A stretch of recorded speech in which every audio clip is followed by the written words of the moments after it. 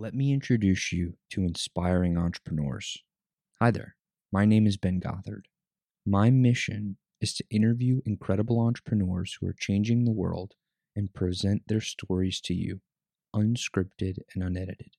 From billionaires to Forbes 30 Under 30 recipients to New York Times best-selling authors and much, much more. These people are living proof that nothing is impossible. Join me on this journey to learn from their experiences and become the person you're meant to be. Welcome to the Project Egg Show, every morning at 8 a.m. Central.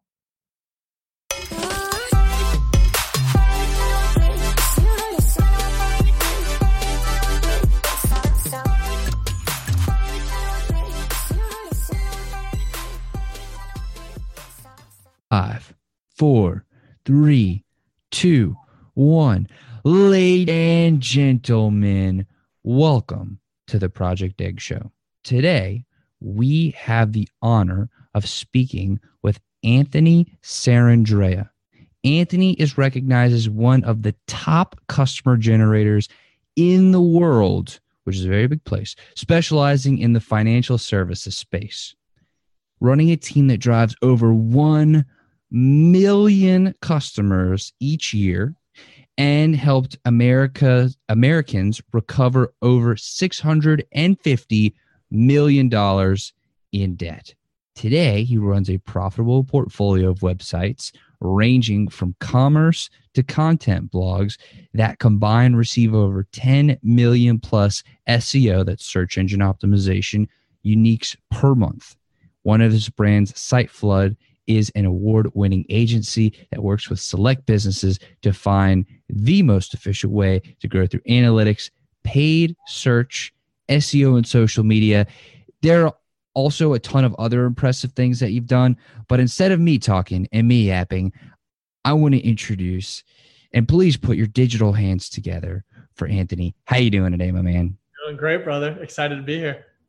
Me too. I'm excited that you're here as well. So let's jump right in.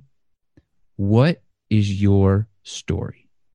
Sure, brother. Yeah, I know you mentioned a lot of people listening today are aspiring entrepreneurs or just getting started on their journey. I guess I'll start back to, actually today. So as you mentioned, we run a large fintech platform. So it's a finance technology platform that essentially attracts customers, and we find ways and how we can help them save on their monthly bills, and we make a percentage of what we're able to save them. So very much it's not a nonprofit, but it's very much nonprofit model where it aligns with customers. And I think, as you mentioned, we drive a little over 1 million customers a year. So that's today. Flash forward to starting out at the age of 16, I'm going door to door selling solar panels in the 120-degree Arizona summers. Kind of grinding it out, trying to learn and absorb as much as I could.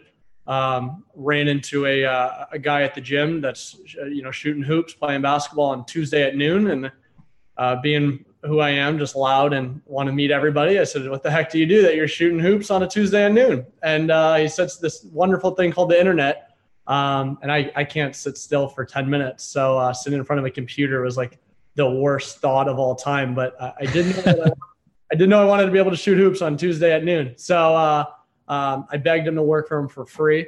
I think that was the first time I understood that there's a cost to people's time. I was like, dude, I'm going to work for free. What do you mean? You have to think about it. And as I've gotten more mature and understanding that's actually a more valuable currency than money. It's people's time, and it was for this individual. So after a little relentlessness, I got introduced to the world of the internet. Helped him grow a company from 0 to $285 million in about 18 months and watched that explode. And then broke off to running my own agency, and then eventually my own company. The company's name is David. It's usedavid.com, and that's the fintech platform. But that's kind of the quick glimpse of it. When you were 16, going door to door selling solar panels, that seems like a pretty young age to be out there hitting the pound on the pavement, as they say. I don't actually know who the they is that says it, but going out and selling and making it happen. Like, why were you doing that at such a young age? What was the impetus there? Yeah, I think it was, I hit a point where, and I'm blessed. I'm the oldest of four. And I had to mature very, very quickly with my family situation and taking care of my little brothers and things like that. So, growing up super fast, and I do think I was always kind of an older soul. I wanted to figure out what I was going to do for the rest of my life. And I know that's a super young age to think that way, but I knew that there was a something more to this world, and I wanted to do something big. And it was it felt kind of what's the word I'm looking for here? What saying something as generic as I want to change the world or I want to do big things. It's great that you have that ambition, but it's also very scary because you don't know how to outlet that, and you can get let down pretty quickly because you've got this rage inside of you in a good way or passion, but you don't know how to outlet it, so it can get frustrating. So I really wanted to learn what that was going to be. That honestly was I knew that sales and communication was, is and always has been the highest paying and most, influential thing you can do, is being able to persuade someone to buy something. We call that marketing today. And that's a really nice way of it. But so I really wanted to learn that skill set because it was my thought that if I could do that, I would be able to, essentially be able to dip my feet into wherever the world took me. If it was to do things with saving the environment, if it was to be in politics, if it was to run a marketing company, finance, I knew if I could learn how to communicate with people effectively, it was going to be a transferable skill, no matter what industry or platform I leveraged it in. That's a lot of insight at 16 years old. I mean, were you reading books or did you have somebody that was telling you about that? Like, how did you gain that insight at that age? Mentors, really. It was it's I got blessed, the people that I was around and that I had exposure to, and now we can a lot of that via the internet too. You can see someone, and I wouldn't get caught up on the guy driving the Lamborghini, but you can see someone who's doing massive things in the world. And for me, I think I was blessed because the ceiling was raised. I think for a lot, go back a decade ago, a lot of us had, oh, maybe I can make, six figures or something. And then the hard thing was to mentally get over that, kind of raise that ceiling off. Where today, because of Instagram and the internet, I firmly believe most younger teenagers, the challenge is it's the hard work aspect. So mine, I had the work ethic. I didn't have the open eye enough to know that the world was full of infinite possibilities. Where now I think most teenagers with, again, exposure, they see that the world is you can accomplish whatever you want, but it's the work ethic that's kind of missing from there. So anyway, I helped start up a community at ASU, Arizona State University. It's a entrepreneurship program that essentially the school funds ideas for college students, and we help mentor them, bring them from idea to validation to mass market, things like that. So I get to talk to a number of college students and pre-college students and things like that, and that's kind of the overlying trend I've seen today. But to answer your question, it was really I was exposed to mentors that helped believed in me, and even if I did one thing different than the next guy, even if it was follow up one extra time, or it was to be a little bit more of a pest and show up at his doorstep, literally show up at his office, I knew I was going to be different and I was going to stand out. And so it's little things like that I think attract mentors and people to really rally around you and to see a little bit of themselves in you. When you had those mentors, and I'm not exactly sure if you mean the guy who was shooting hoops on a Tuesday in the afternoon or whether there were other mentors before that. But regardless of which mentors you're talking about, how did they help you open your mind? Because I'm really, really fascinated by that switch.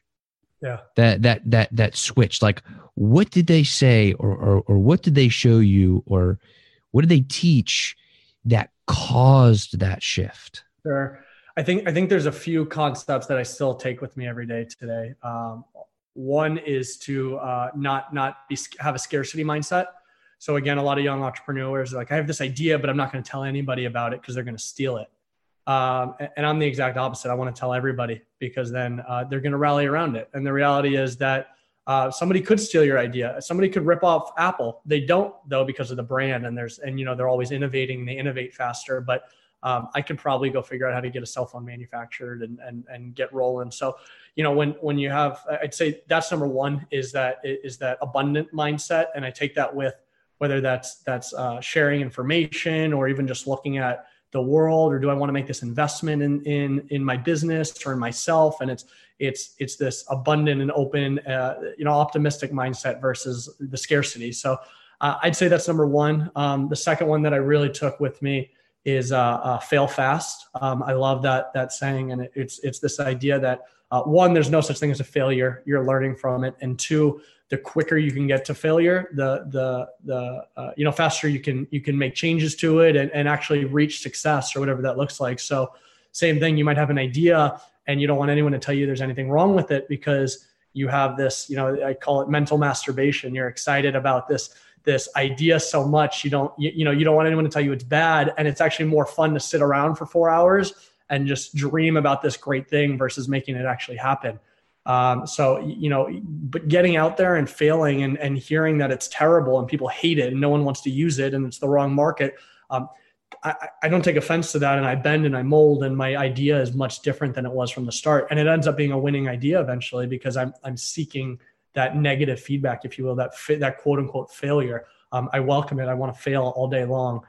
So is that idea of, it's kind of, you know, I'm sure a lot of people here, you know, a lot of people talk about failing and how you should embrace failure, but just taking it to the next level, fail fast. I want to fail really, really quickly over and over again. So I want to put out the least amount, a minimum, you know, an MVP, a minimal viable product, something that just gets some feedback. I don't need to have this app fully finished, but if I can pretend like it. I think, you know, one of my favorite stories is the Palm Pilot, which eventually led to, you know, the cell phone and stuff like that. The creator didn't go out and get this thing manufactured. He literally put a block of wood in his pocket. And when someone would ask for you know, his contact information, he would pull out this piece of wood and literally pretend like he's poking in it, and then back. And then when he had to talk to someone, he'd pull it out again. And it's a block of wood. But what he was really doing is he was validating to himself, would I actually use this? Would I actually pull out an object out of my pocket? And it's funny now, because it's our you know, it's our third arm today is a cell phone, you know, but back then it's foreign to think that you would keep an object on you all day long other than your wallet, you know? So anyway, it's that idea of fail fast. I think I've taken with me a ton too. Once when you were 16 and you ran into that guy on the basketball court, when you started talking to him and trying to work for him for free, what were those things that you had to do to follow up relentlessly in order to be able to work with him? Yeah, I mean, it's everything from the intangibles, right? Of showing up at the right time that I knew he was going to be at the gym, and literally stalking him indirectly, you know, and or if he was, you know, if he's sitting down eating lunch, you know, say, hey, can I sit with you, and really befriending him and trying to be friends. And it's not necessarily out of selfish reasons, but even now, like, I'm always thinking what's in it for the other person, or how can I add value to the other person's life? Even if it was playing one-on-one or rebounding for the guy, to eventually now you're friends with him. And again, I'm not going in with a selfish thought process, but it's how can I genuinely add value to this guy's life? And maybe one day in return, he or somebody else will add value back to me. So little things like that, literally rebounding for him, showing up when he's eating, you know, going and grabbing water and hanging out. I'm not necessarily saying being a servant to him, but like becoming friends and not just being a leech or a nag and things like that. And then as far as the actual, you know, the tactical, the follow-up, you know, it might be cell phone texting and just sending, you know, like, hey, how'd you play today? Or how'd you do today? It has nothing to do with me wanting to work for him, but it has everything to do with me building that relationship with him, where now he genuinely wants to see me succeed, because now we're friends. And now he sees that I actually genuinely care about him as well too. So tactically, you know, it's like, you know, call, text, it is, but it's really, even now, if I'm trying to make a sale to someone, or I'm trying to, I'll call it, it's almost like a drip marketing campaign. I'll text them, you know, news on the industry that just happened, or a picture of something they like, or if I know they love snowboarding, I'll send them the weather up in Aspen or something like that. And it's just little post touches that I continue to stay relevant until the timing's right. So sometimes it's not always the wrong thing. It's just the timing's not there. So if I can still be along there until the timing hits, it generally takes off and rockets out. Once you started to work with him, Yeah. what were some of the key things that you learned? Like, what were some of the biggest takeaways that you got from there? Today running my business, I think that one of the biggest things I take is trust in those around you. I remember literally at that age, him saying you have up to $2,000 spending with it, where you don't have to ask me a single thing about. And I was like, holy shit, $2,000. I was like, I'm rich. I was like, I was like, what do you mean you're not going to miss $2,000? I was like, oh my God, like what? But it's that empowerment and trust that I think those that work with me and are on my team, or I think that's one thing I have as a leader different than most, is I have an incredible amount of empowerment to those that work with us. And I always say, if you're on the bus, you're the right person here, and I trust you driving the bus. So it's literally handing the keys and going in the back of the bus and trusting that we're going to get to the destination. And now that might mean sometimes I got to go put the right wheels on. I got to get out of the bus and I got to, jack it up and change out the tires, or I got to get them, get the bus driver better gloves for it. So it's empowering those. But at a young age, I was empowered to really when I shouldn't have been. I have no experience. But he saw something in me as a person. It gets back today too. We hire for personality and character traits, and we don't hire for skill set. I can take anyone off the street and make them the best media buyer on the planet and know how to run Facebook ads if they have the right character and they have the right way of thinking and thought process, things like that. So that's one thing I've taken away today with how we hire, how I carry myself with my team, and things like that. And it's allowed us to stay lean. It's allowed us to attract some of the best employees on the planet. And really to propel at such a fast rate. I think it's because everybody owns their own business within a business. I've got a team full of entrepreneurs, and feeling that at that young age really set the tone for me to be able to do that to other people and not having to be, hold on to responsibility that I think a lot of entrepreneurs struggle with, especially from going 1 to 2 employees, or from themselves to 1 employee to 2 to 5 to 10. There's this sense of releasing of control at every stage of a business. Or at different stages, I should say. And that's I think you have to have that trust in your team in order to get to where you want to go. Otherwise you only have so many hours in the day for yourself. I have 1,000, I might have the output of 1,000 hours every single day, but it's not my literal 1,000 hours. It's everybody around my team, and they compound on each other. The longer they're part of the team, the more they work together. So I look at it like that is I produced 1,000 hours, I collectively, we produced 1,000 hours worth of work today. But I maybe only worked 8 hours today, That's extremely powerful. And I love the empowerment model of creating entrepreneurs within your company. There are two parts of that I really want to drill down into. The first is when you said that you are hiring for personality, you're looking for people with the right qualities, the right traits. I would love to really drill down into what those are and how you identify them. And then I also want to drill into the entrepreneur too, but let's talk about the traits and the personality first. I think my favorite trait is one, I think you have to have someone that buys into the vision, someone who truly believes in the bigger cause. I mean, we've had employees that have had offers of $50,000 more to go somewhere else, and they stay because they believe in the cause and the vision that we're there. They're not there for the paycheck. They're there for the family and the team and things like that. But really, as far as on the surface, the traits I look for is one of them. A big one is not having pride. I think that ends up hurting people more often than helping is a pride factor. And being able to say, I was wrong on this, or what do you think about this, and be able to give and receive candid feedback, knowing that we're all going to the same destination, I would say is the number one trait that we look for when hiring, because and we've had some mishires where we might have a graphic designer that say, hey, why don't you try that in red? And they're like, no, green is perfect. And it's very difficult to work with that. And I found very quickly early on in my career, having somebody or my leadership career, if you will, having somebody in there, it becomes a virus, because then Jack doesn't want to talk to Jill about what's going on. And now Jack holds back, even though he sees that there's an iceberg ahead and we're going to hit it. He doesn't say it. So it's a virus within the body that just pulls it down. So staying clear of those types of people and attracting the heck out of the other ones that are, and everything else goes into it: hard work, loyalty, team player, everything else. But I'd say if I had to sum it up to one, it's not carrying themselves with pride is number one. Wow. There's a I'm trying to think of the right term. Professor, I believe, Dr. Carol Dweck, who talks about a growth mindset. It seems like those two are very connected, because if you're letting your ego drive the show, then it seems like you really won't be open to growing and to getting better. And I mean, you said that you could train anybody to be the best media buyer in the world, but it would be hard to learn that if you think you already are the best. Yeah. I'd say the other thing that I really look for are people that are unrealistic.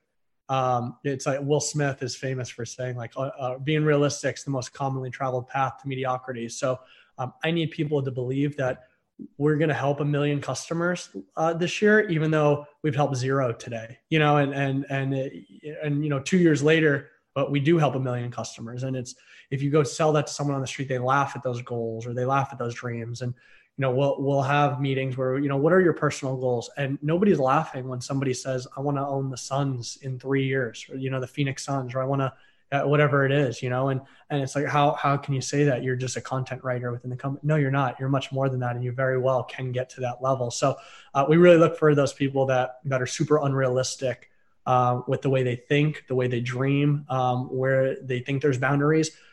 If retargeting hasn't worked for campaign XYZ, they're going to try it again, because they think, maybe this time there's something slightly different. Maybe it's the season. Maybe it's this. Maybe it's all.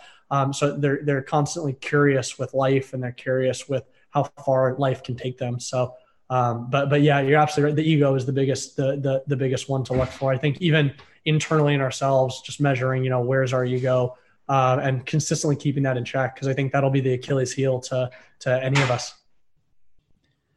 It seems like what you were saying about being more than just a content writer is very similar to the idea of bringing intrapreneurs into the organization. And I guess the question that I have there is, if you're building very entrepreneurial minded people and people who have insanely amazing expectations and are always going to the top, how do you keep together that team? Because it seems like such rock stars would be going off and doing their own thing, or going over here and maybe getting distracted. Like, is there a balance? How do you keep the team unified and sustained over a long period of time? So I find that A players like playing with A players. So if you're an A player, you enjoy showing up and looking to your left and looking to your right, and feeling like you're peanuts to them. You're struggling to measure up to them. Even though that's not the case at all. You might be, you might be the best Facebook ad buyer on the planet, but the guy to your left is an incredible PHP developer, and that. And it's this sense of, it's like training with an Olympic athletes. It's like you don't want to go train at LA Fitness after you've trained with Olympic. Like, you want to, if you're truly an Olympic athlete, you like being pushed like that, and you like having the support, and you like when you're ready, you're done with the workout, and the guy to the left of you says, "Let's take one more lap." You're addicted to that, and you love that. So, we have. I'd say I can't think of anyone that has really been unhappy in our culture. And I think we have the strongest retention because of that. It's a family. B, everybody around you pushes each other. And then the last thing is the autonomy that I don't think you'll receive other places. Or by giving that autonomy, I should say.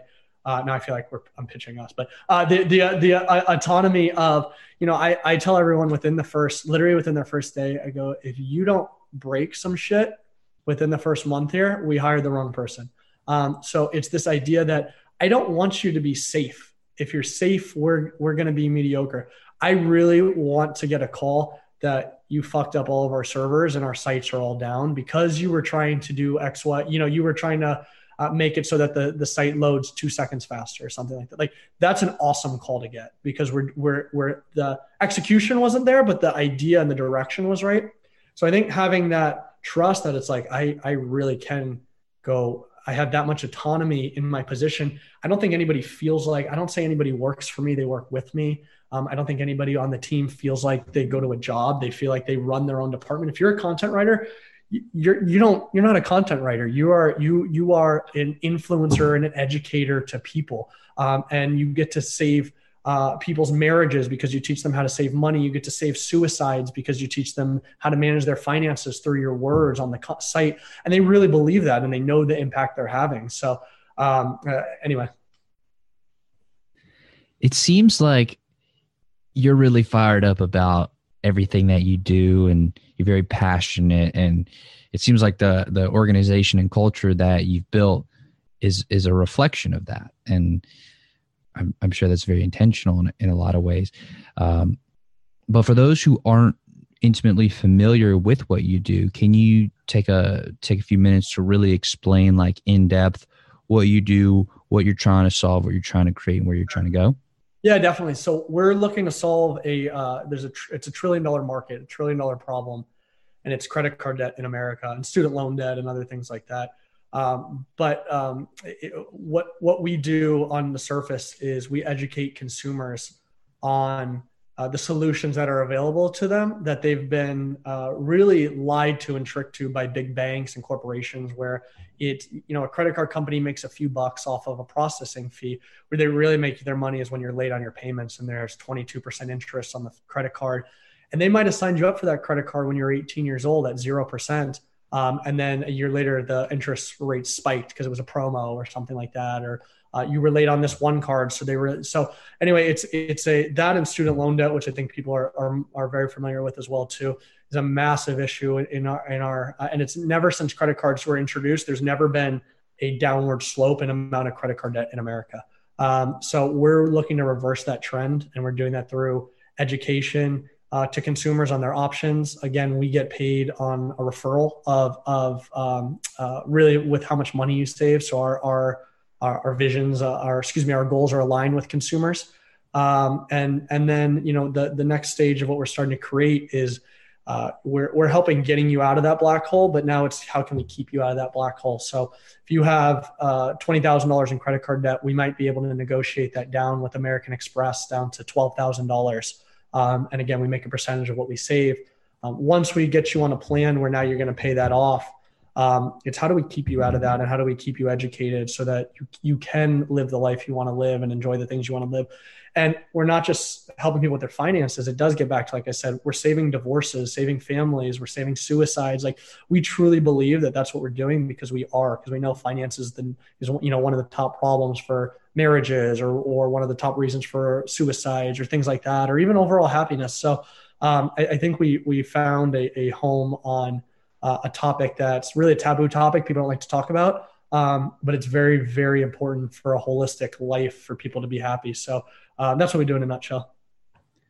So it seems like your superpower is educating normal people on how to really take back control of their finances, specifically in the credit card area, and then also negotiating on their behalf with the credit card agencies to get that lump sum that is owed, that debt, get that down, and then help your client, which is the everyday person, put together a financial plan to get back to where they want to go.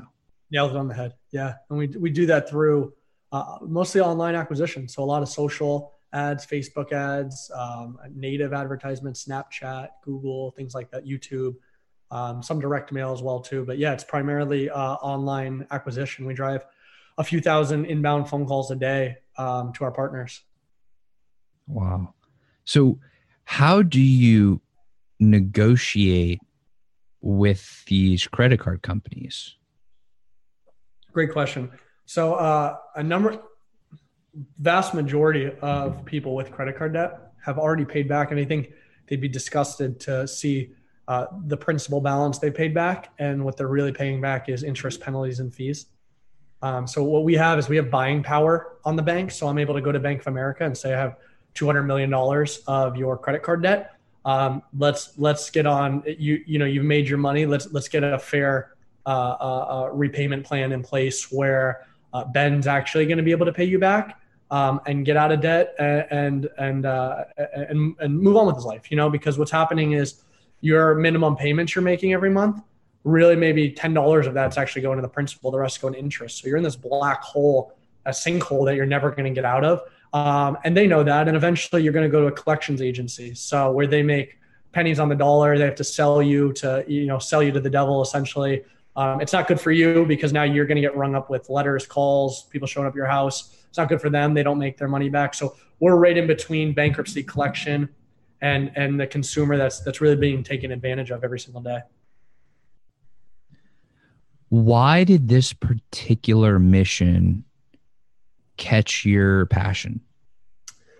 Yeah, I grew up in a family that lived paycheck to paycheck, and I saw how Friday through Sunday or through Tuesday of the next week was great. We ate well, we lived well, we put gas in the car, and then I saw how the last week of the pay period was tight to not healthy at all, where you can't go somewhere because you can't drive the car, or fighting because you don't have enough money to pay for a soccer league this year or something like that for one of your kids. And I saw the sadness that brought, the challenges that brought, and how a lot of it was unavoidable. And I realized as a marketer, we're consistently surrounded, it's not even really our fault, surrounded and trained to be good consumers. We'd be a really bad consumer if you love that shirt and you were totally cool wearing that for the next 3 years,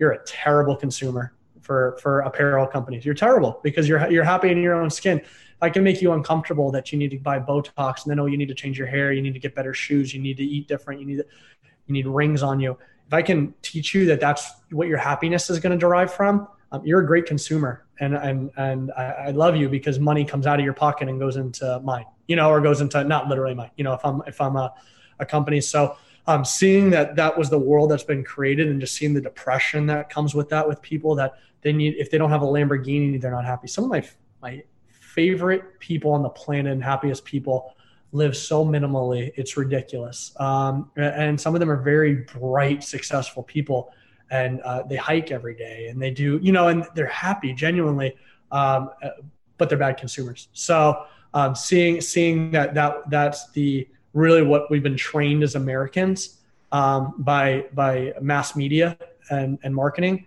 and seeing that trend is gone in the wrong direction every single year was an issue that I knew I could. Remember when I told you when I was 16, I really wanted to change the world and do something big. I finally found, how I could do that and how I could touch multiple lives. And I could be a doctor and save you when you're sick or things like that. But finances, I found, was the root of majority of problems for people in their everyday life. So if I can fix that problem, I can fix a lot of other things in people's lives.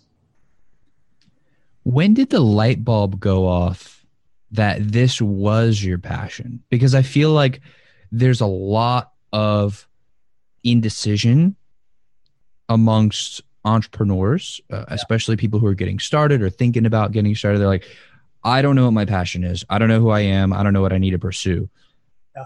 How did it feel when you finally had that eureka moment? Maybe it wasn't one single moment, but how did that feel, and how did you know that was it?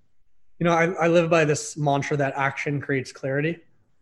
So what I mean by that is there wasn't one moment, and there still isn't, and it changes honestly every month, every week on what we're doing, and how we're doing it. That passion is re-sparked different.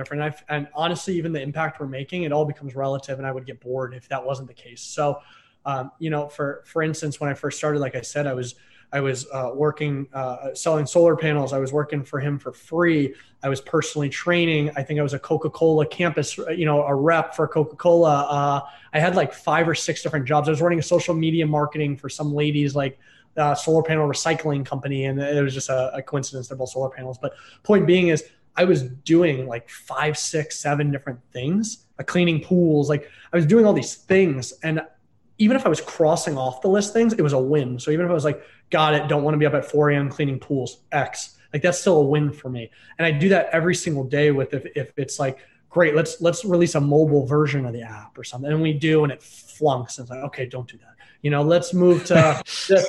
Got it, don't do that. And then eventually though, it gets clearer and clearer. And I don't, hopefully that process at least never stops for me, because then I'll get bored.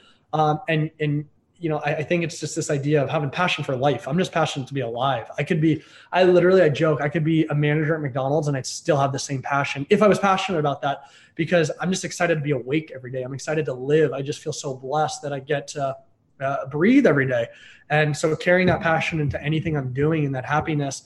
And I think I didn't wake up with that passion. I wasn't like, I'm just an energetic, happy person. Like I trained this fucking thing. I trained it every single day, and I do every single day to feel that way and to think that way. And to when a negative thought came, I blocked it. I said, no. How can I twist that? How can I make it positive? To now it becomes second nature, and it becomes, it's quick. But to answer your question, it feels great. And it felt great when I was selling my first solar panel system. And it felt fucking great when I was had my first client at the agency, and it felt great when I gave my first speech. And it felt, they're all cool, and it's all great on the path to greatness. I didn't just wake up and be like, this is it. Got it. I'm set. Let's run now. Like I've been running since I was 16, maybe before that. I've been running at things. And, will I finish my life helping people with their finances? Maybe, maybe not. Maybe I'll jive into this or that. I don't know. But today, this is what I'm doing, and I'm going to do it 100%, and I'm going to fucking love doing it. Or I'm going to stop doing it, So anyway, there wasn't, to answer your question, there wasn't one moment of clarity, although it does get clearer and clearer, I think, as you get more experience, get more mature, and you cross more things off your path. But if I'm starting today and I'm looking back at 16, like I told you, you've got this passion to be an entrepreneur, to do something with your life, but you don't know how. I would do a lot of things, and I would stay busy, and I would consistently be every week be like, do I like this? Do I love this? Am I okay with this? I'm just consistently pulse checking myself and saying, God, I need to stop doing this. I need to do more of this. I'm okay with doing this. So I'm consistently just being mindful of how I'm feeling, how I'm thinking, things like that. And I think I just keep graduating in different stages in my life, but they're all cool. They're all on the same level. I'm equally as happy as serving 1 million customers as I was serving my first one. One of the main goals of this show is to inspire people. And that was fucking inspiring, dude. That was amazing. And I love how practical that was. Of you can't just sit and think about like, what's my passion? And then it'll just come to you. Like you got to go out and try stuff, cross stuff off the list. And eventually you'll work yourself into that thing and constantly asking those hard questions. For sure. One thing that I am interested in drilling down into is that daily practice. With 3 things I'm thankful for. Tim Ferriss has the 5-minute journal, which I adopted a few years ago, and I love it. And it takes me even less than that now. When I feel it, I'll take a break and I'll go walk at the park, or I'll go buy a course on how to do heart surgery. That's obviously being funny, but like that whatever that actionable thing is, like I'm going to do that before I go to sleep. So wake up, go to sleep with gratitude. Circle one thing for the day. And then for me, my meditation comes through working out and being healthy. So I think, was it Tim Ferriss's Tools of Titans book? I think he said like 73%, but 70 something percent of people he interviewed have a daily they meditate daily. And for me, that's really just pausing and being mindful. I don't think it has to be, sitting back and not thinking about everything, although that's great and being Zen and that's cool. I do that too. I'm not making fun of it.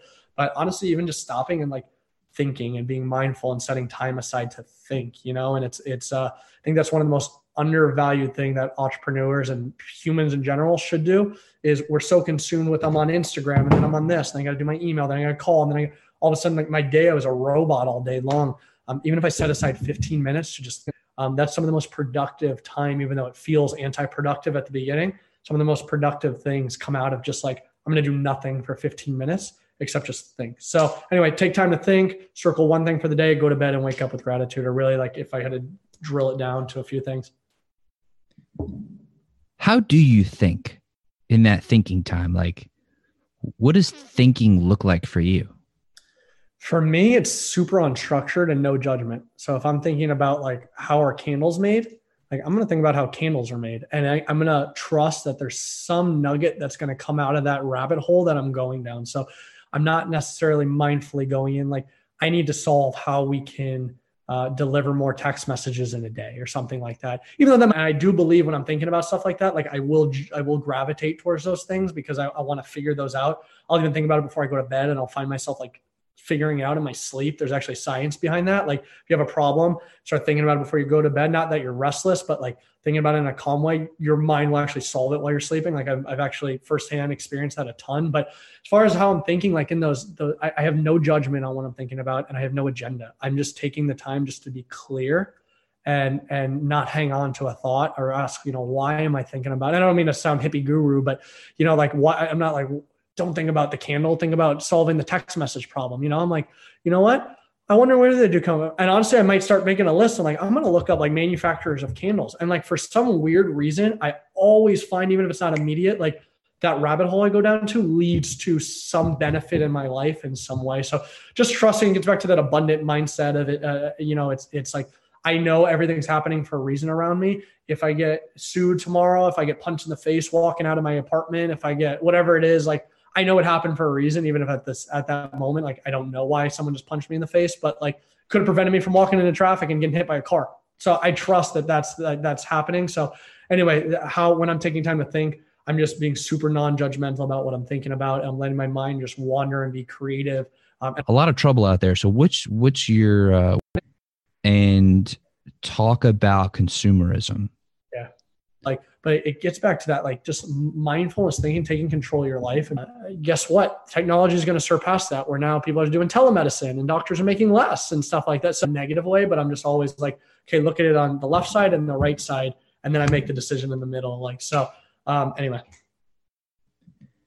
It seems like one of the foundations of making this change is, which I totally agree with. And I recognize that was like, it was a quick, easy question to ask, but a very difficult one to answer. So I appreciate you, giving it a fair shake.